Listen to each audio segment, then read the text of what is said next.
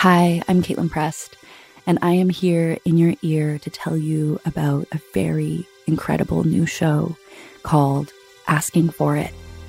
Asking for It is a darkly comedic series that follows a queer femme singer whose history of violence finds her no matter how many times she runs away. It has an original soundtrack, and it'll make you laugh, cry, and feel a little bit less alone. Asking for It. Subscribe now.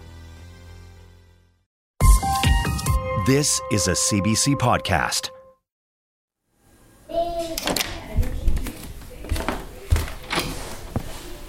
Hello, old friend. I see you're doing well. My name is Adrian Ma. Me? I'm 39. I can't complain. I live in Toronto. And right now, I'm in my bedroom closet talking to a bottle of Scotch whiskey. Yes, it has been a while. What year is it? Well, it's 2023. Now, I don't normally keep whiskey amongst my socks and underwear, but this bottle is special. My Uncle George gave it to me. The last time I was in Hong Kong on a family trip, 2016, I visited him at his apartment. "I hear you like whiskey," he says to me. "I love whiskey," I reply. He disappears into his bedroom for a moment. When he returns, he hands me a rectangular dark wooden case. I gently open it. The case is lined with a plush red fabric, and inside sits a dusty green bottle. The label is worn, but I can make out the Glenlivet Special Jubilee Reserve, aged 25 years. Even if you're not a whiskey fan, you're likely familiar with the brand The Glenlivet. Because if you're not the original, you're living in the shadows of one. The Glenlivet. The Glenlivet. The Glenlivet. It's one of the oldest and most popular distillers of single malt Scotch whiskey in the world. This particular bottle was from a limited edition batch, distilled in 1952. Let's just think about that for a second. The number one song in 1952 was Blue Tango by Leroy Anderson. That was the year millions tuned in to watch Richard Nixon's Checkers speech on TV. My fellow Americans, I come before you tonight as a candidate for the vice presidency. The movie Singing in the Rain was released. What a glorious feeling, we're happy again. And on February 6th, King George VI died, and his daughter Elizabeth II ascends to the throne. My beloved father broadcast a message to his people. Today, I am doing this to you, who are now my people. So that's the year this whiskey went into an oak barrel. Then, 25 years later, when the aging process is considered complete, this whiskey was bottled. It's 1977, and it's a different world. Tonight's the night. Rod Stewart spends 8 weeks at the top of the charts with Tonight's the Night. The first Star Wars is released. Help me, Obi-Wan Kenobi. You're my only hope. Elvis Presley dies at the age of 42. He was found at his home in Memphis, not breathing. And after a quarter century on the throne, Queen Elizabeth II celebrates her Silver Jubilee. I pledged my life to the service of our people in my salad days when I was green in judgment. I do not regret nor retract one word of it. That's the year this bottle was released, and why it's dubbed the Jubilee Reserve. Basically, this bottle of whiskey had lived an entire life already, and all of this happened before I was born. I cradle the bottle in my hands. "This looks really valuable, Uncle George. Are you sure you want to give this to me?" I'll never forget his reply. "I don't have a reason to open this. You should have it." After I got home from Hong Kong and unpacked, my curiosity got the better of me. I went online to see how much this bottle could be worth. My jaw dropped when I saw that bottles of the Glenlivet Jubilee Reserve were worth upwards of $3,000. $3,000! Now, I'm a whiskey guy, and I have a decent collection, but this was easily 10 times more than I'd ever spent on a bottle of hooch. It's by an almost absurd measure, the oldest, rarest, and most valuable whiskey in my collection, which is why it sits apart from the other bottles in the dark of my closet alongside my boxer shorts. That trip to Hong Kong was years ago, and every now and then, I'll take the bottle out and just look at it. Then I put it back. Because when it comes to what to do with a $3,000 bottle of booze, the idea of drinking it? Drinking $3,000? I've just not been able to actually do it. I wanted to ask you this question. So we've been friends for like 32 years. And yes. I would say you have given me fantastic advice 60% of the time. That's being generous, but thank you. I call my buddy Matt on Zoom. We've been close friends since the 3rd grade. He was the best man at my wedding, so he's a good person to ask.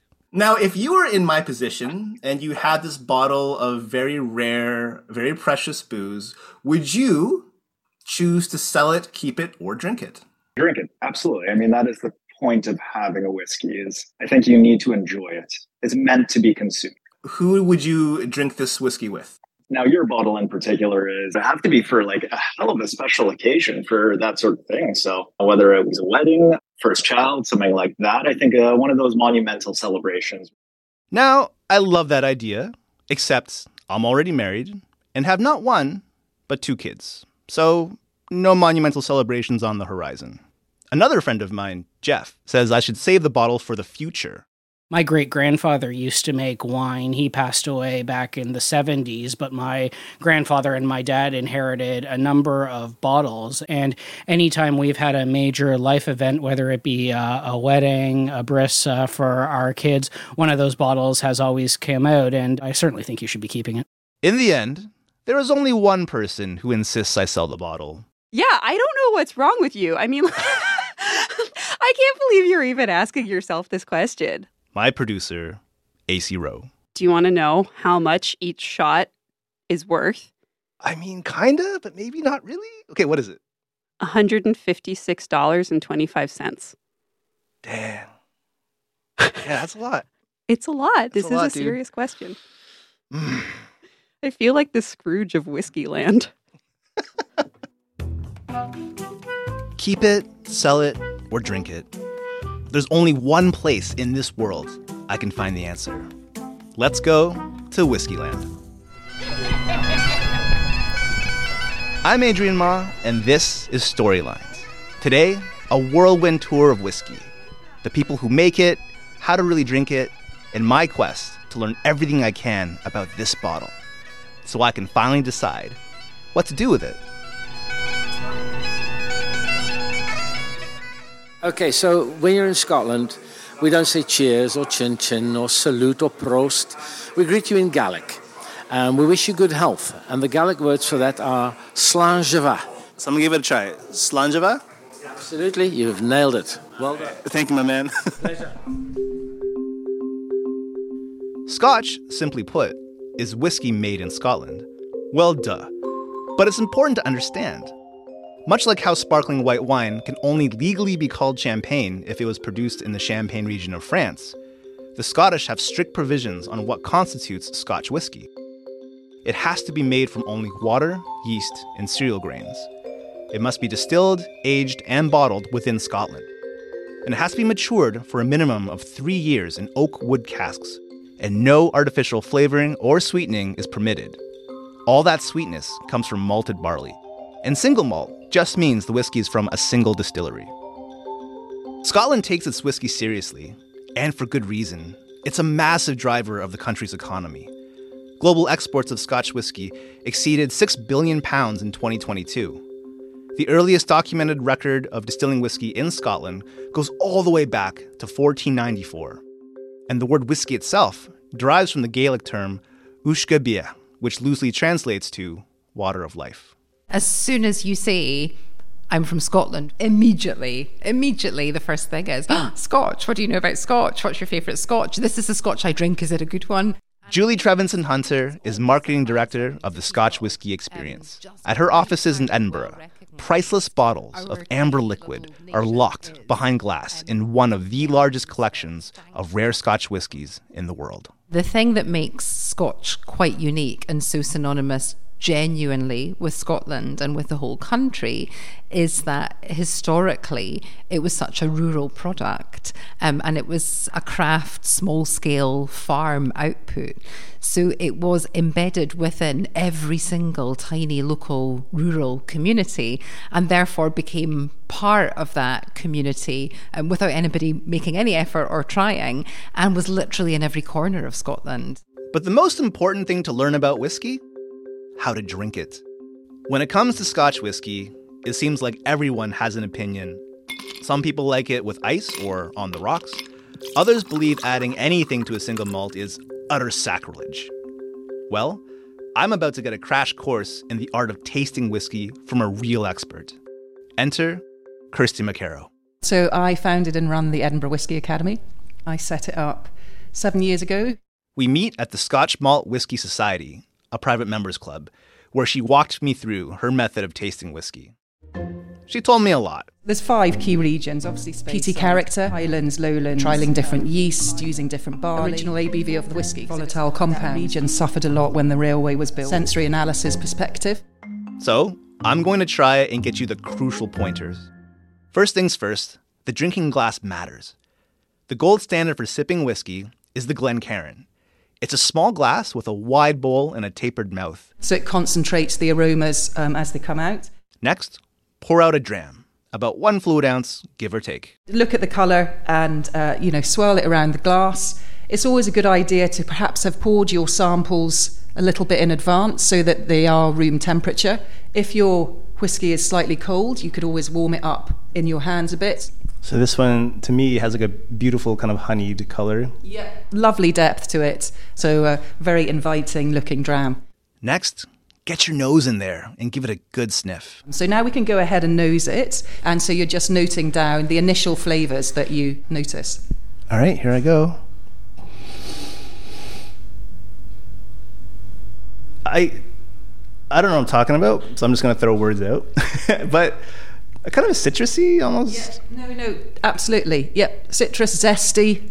I totally agree. Successful first nosing.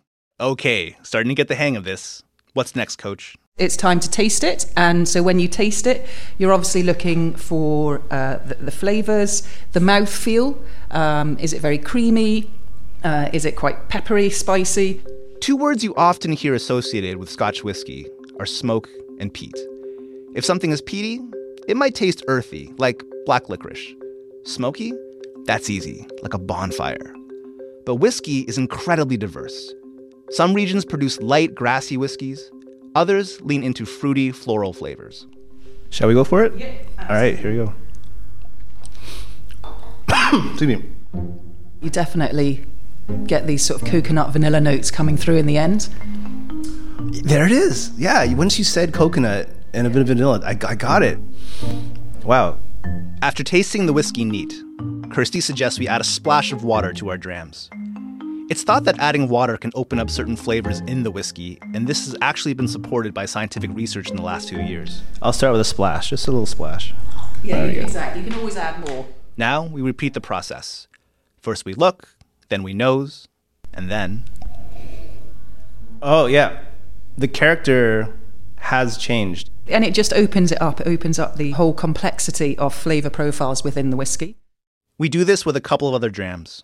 Afterwards, I thank Kirsty and promise to apply what she's shown me. But as we gather our things to leave, she drops one more piece of whiskey wisdom. There is no right or wrong.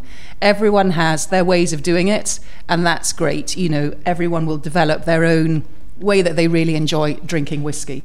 Put another way, when it comes to Scotch whiskey,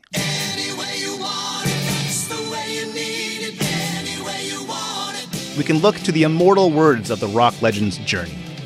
Any way you want it.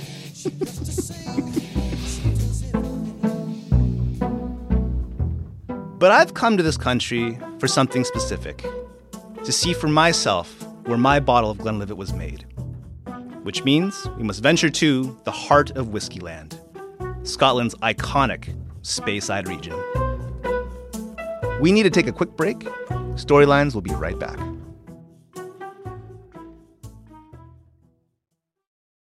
What if there were a fountain of youth pill? that could add decades to your life. Would you take it? Unlocking the Fountain is a podcast about the mysteries of aging and the scientific quest to slow, stop, or even reverse it. When do you think we're going to have the first 150-year-old? I think that person's already alive. Unlocking the Fountain. Available now on CBC Listen or wherever you get your podcasts. The River Spey is one of the fastest flowing rivers in the United Kingdom. Distillers have relied on this water to make whiskey for centuries. And it's a big reason why Speyside has the highest concentration of distilleries in Scotland. I'm here to meet Derek Hancock. Good to meet you, Adrian. Hi. Hi. Derek is a keeper of the quaich. A quaich being a traditional Scottish drinking bowl. It's an exclusive designation bestowed upon individuals who have made outstanding contributions to the Scotch whiskey industry. So I don't consider myself merely a reporter. I also like to see myself as a bit of a cultural ambassador.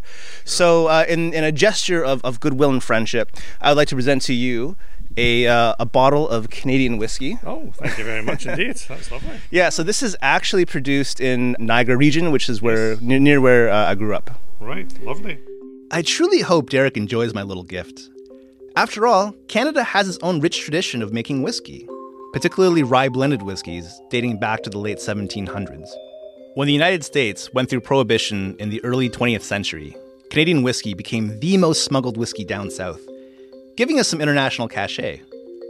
As it stands, Canada remains one of the top whiskey producers in the world, and Canadian distillers have increasingly been winning international whiskey competitions. So I have to ask Derek, what is the actual opinion of Canadian whiskey among Scots? Probably not a lot, because I don't think there's that much Canadian whiskey sold in Scotland. So, I'm looking forward to tasting it. Derek takes us to the Speyside cooperage, where we get to see the all-important whiskey casks get repaired and recharred, all by hand using traditional tools. The casks are the wooden barrels in which the whiskeys develop their color and a significant amount of their flavor. These casks probably are. Some of these could be around 60 years old. Right.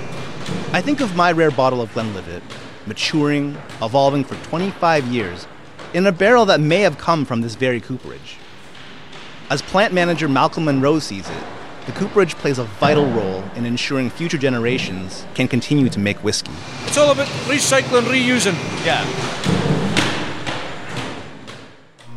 As we pile back into the car, I want to find out more from Derek about some of the whiskeys he's been able to try over the years. Can you give me an estimate as to how many glasses of whiskey you've had in your lifetime? No, I really couldn't do that. My wife might be listening.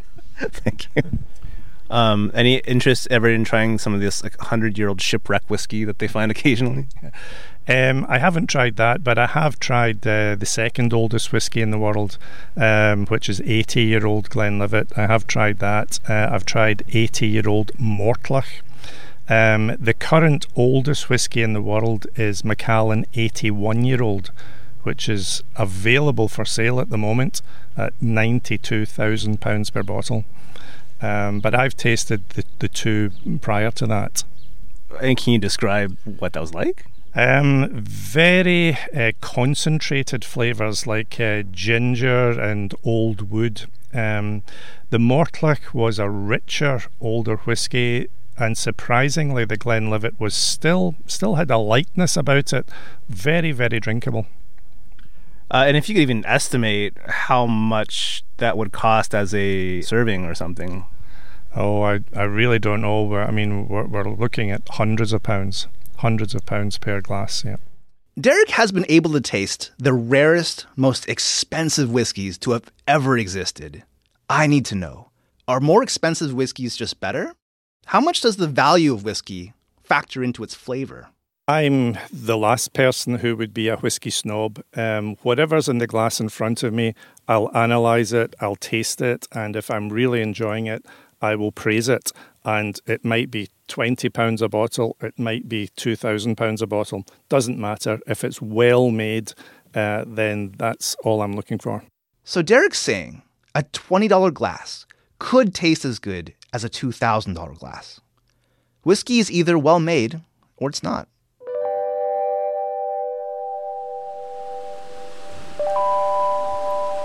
I finally arrive at my motivation for traveling to this country in the first place. The Glenlivet Distillery, one of the most iconic single malt Scotch brands in the world, and the birthplace of the bottle my uncle gifted me. I take a tour of the grounds with blending manager and cask expert Kevin Baumforth. Glenlivet started, back in 1824. Raw materials are the same. It's still made with water, malted barley, and yeast. There's been some technological advances. That's helped with improving that consistency in terms of the temperatures, the timings, and all of that. But the actual DNA of Glenlivet has stayed the same over all these years. The distillery is situated within the Livet Valley, a place that is breathtakingly beautiful, impossibly verdant, and seemingly untouched by time. In fact, if someone were to write a novel or make a sexy TV show about, say, magic stones that send you 200 years into the past and set it here, I dare say it could be a hit.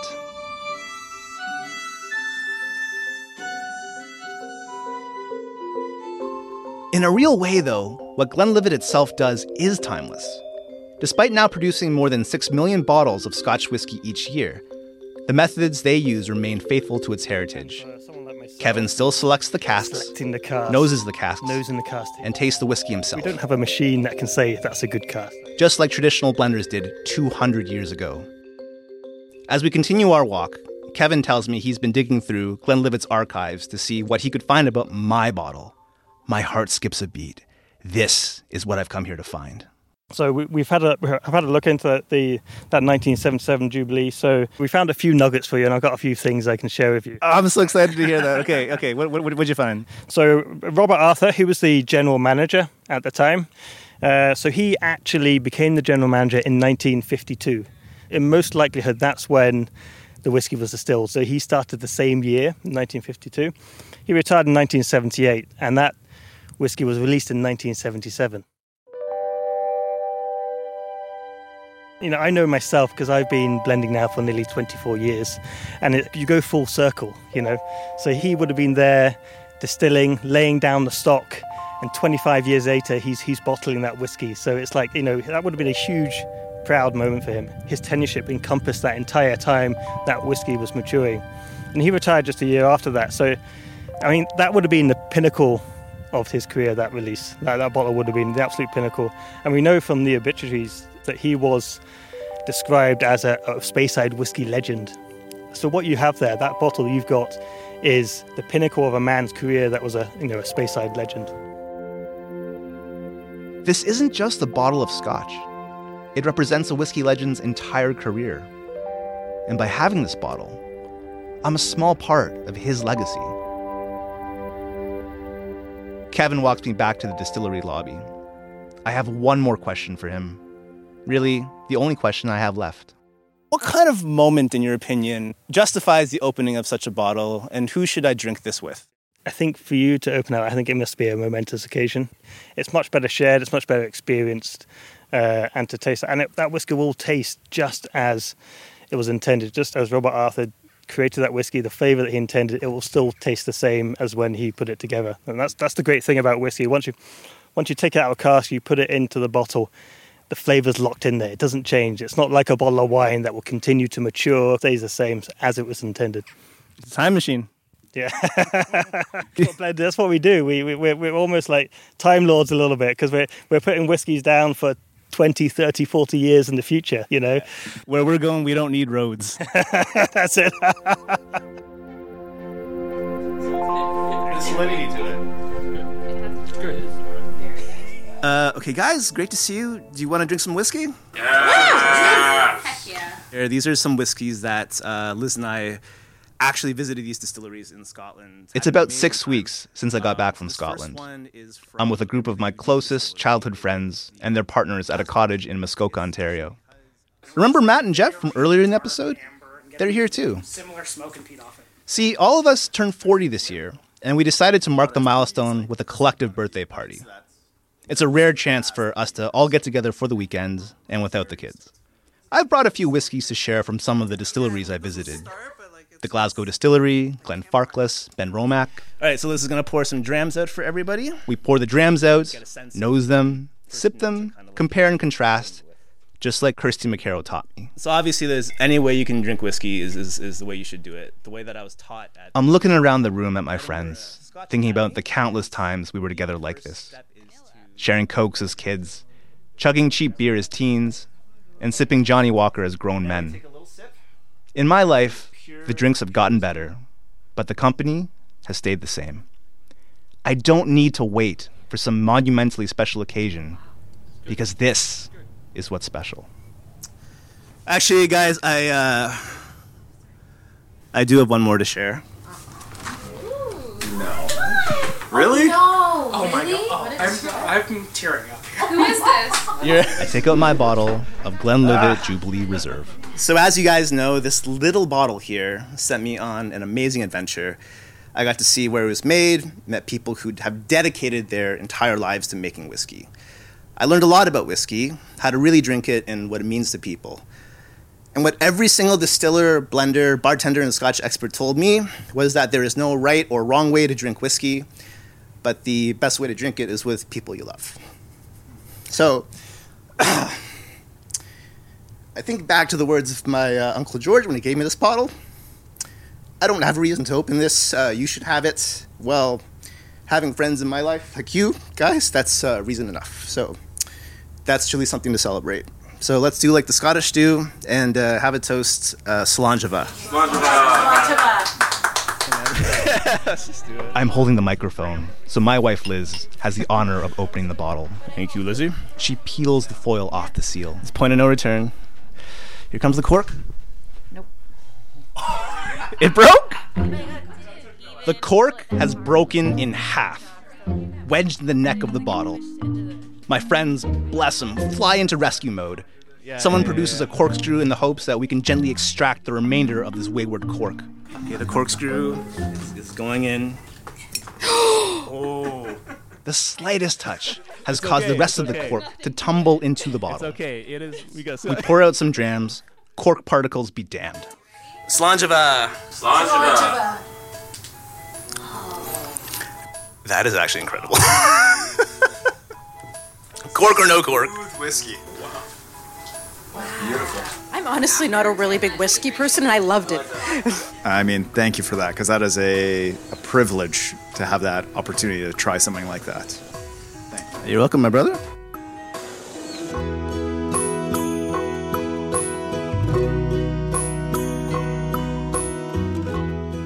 My verdicts on the Special Jubilee Reserve?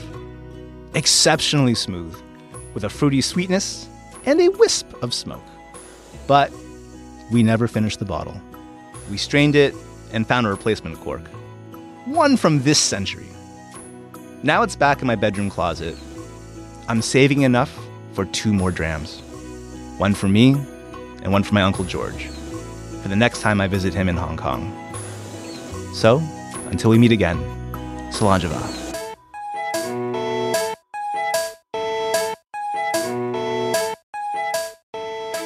That's all for this week's Storylines. Today's episode was reported by me, Adrian Ma. It was produced by AC Rowe, who's also the show's mastermind. This episode featured music by Leroy Anderson, courtesy of Decca, Rod Stewart from Warner Brothers, and Journey, thanks to Columbia. Storylines is part of the CBC Audio Doc unit. If you like the show, please take a moment to wish us good cheer with a 5-star review. Better yet, send this episode to the person in your life you'd most love to share a dram with. I'm Adrian Ma. Thanks for listening.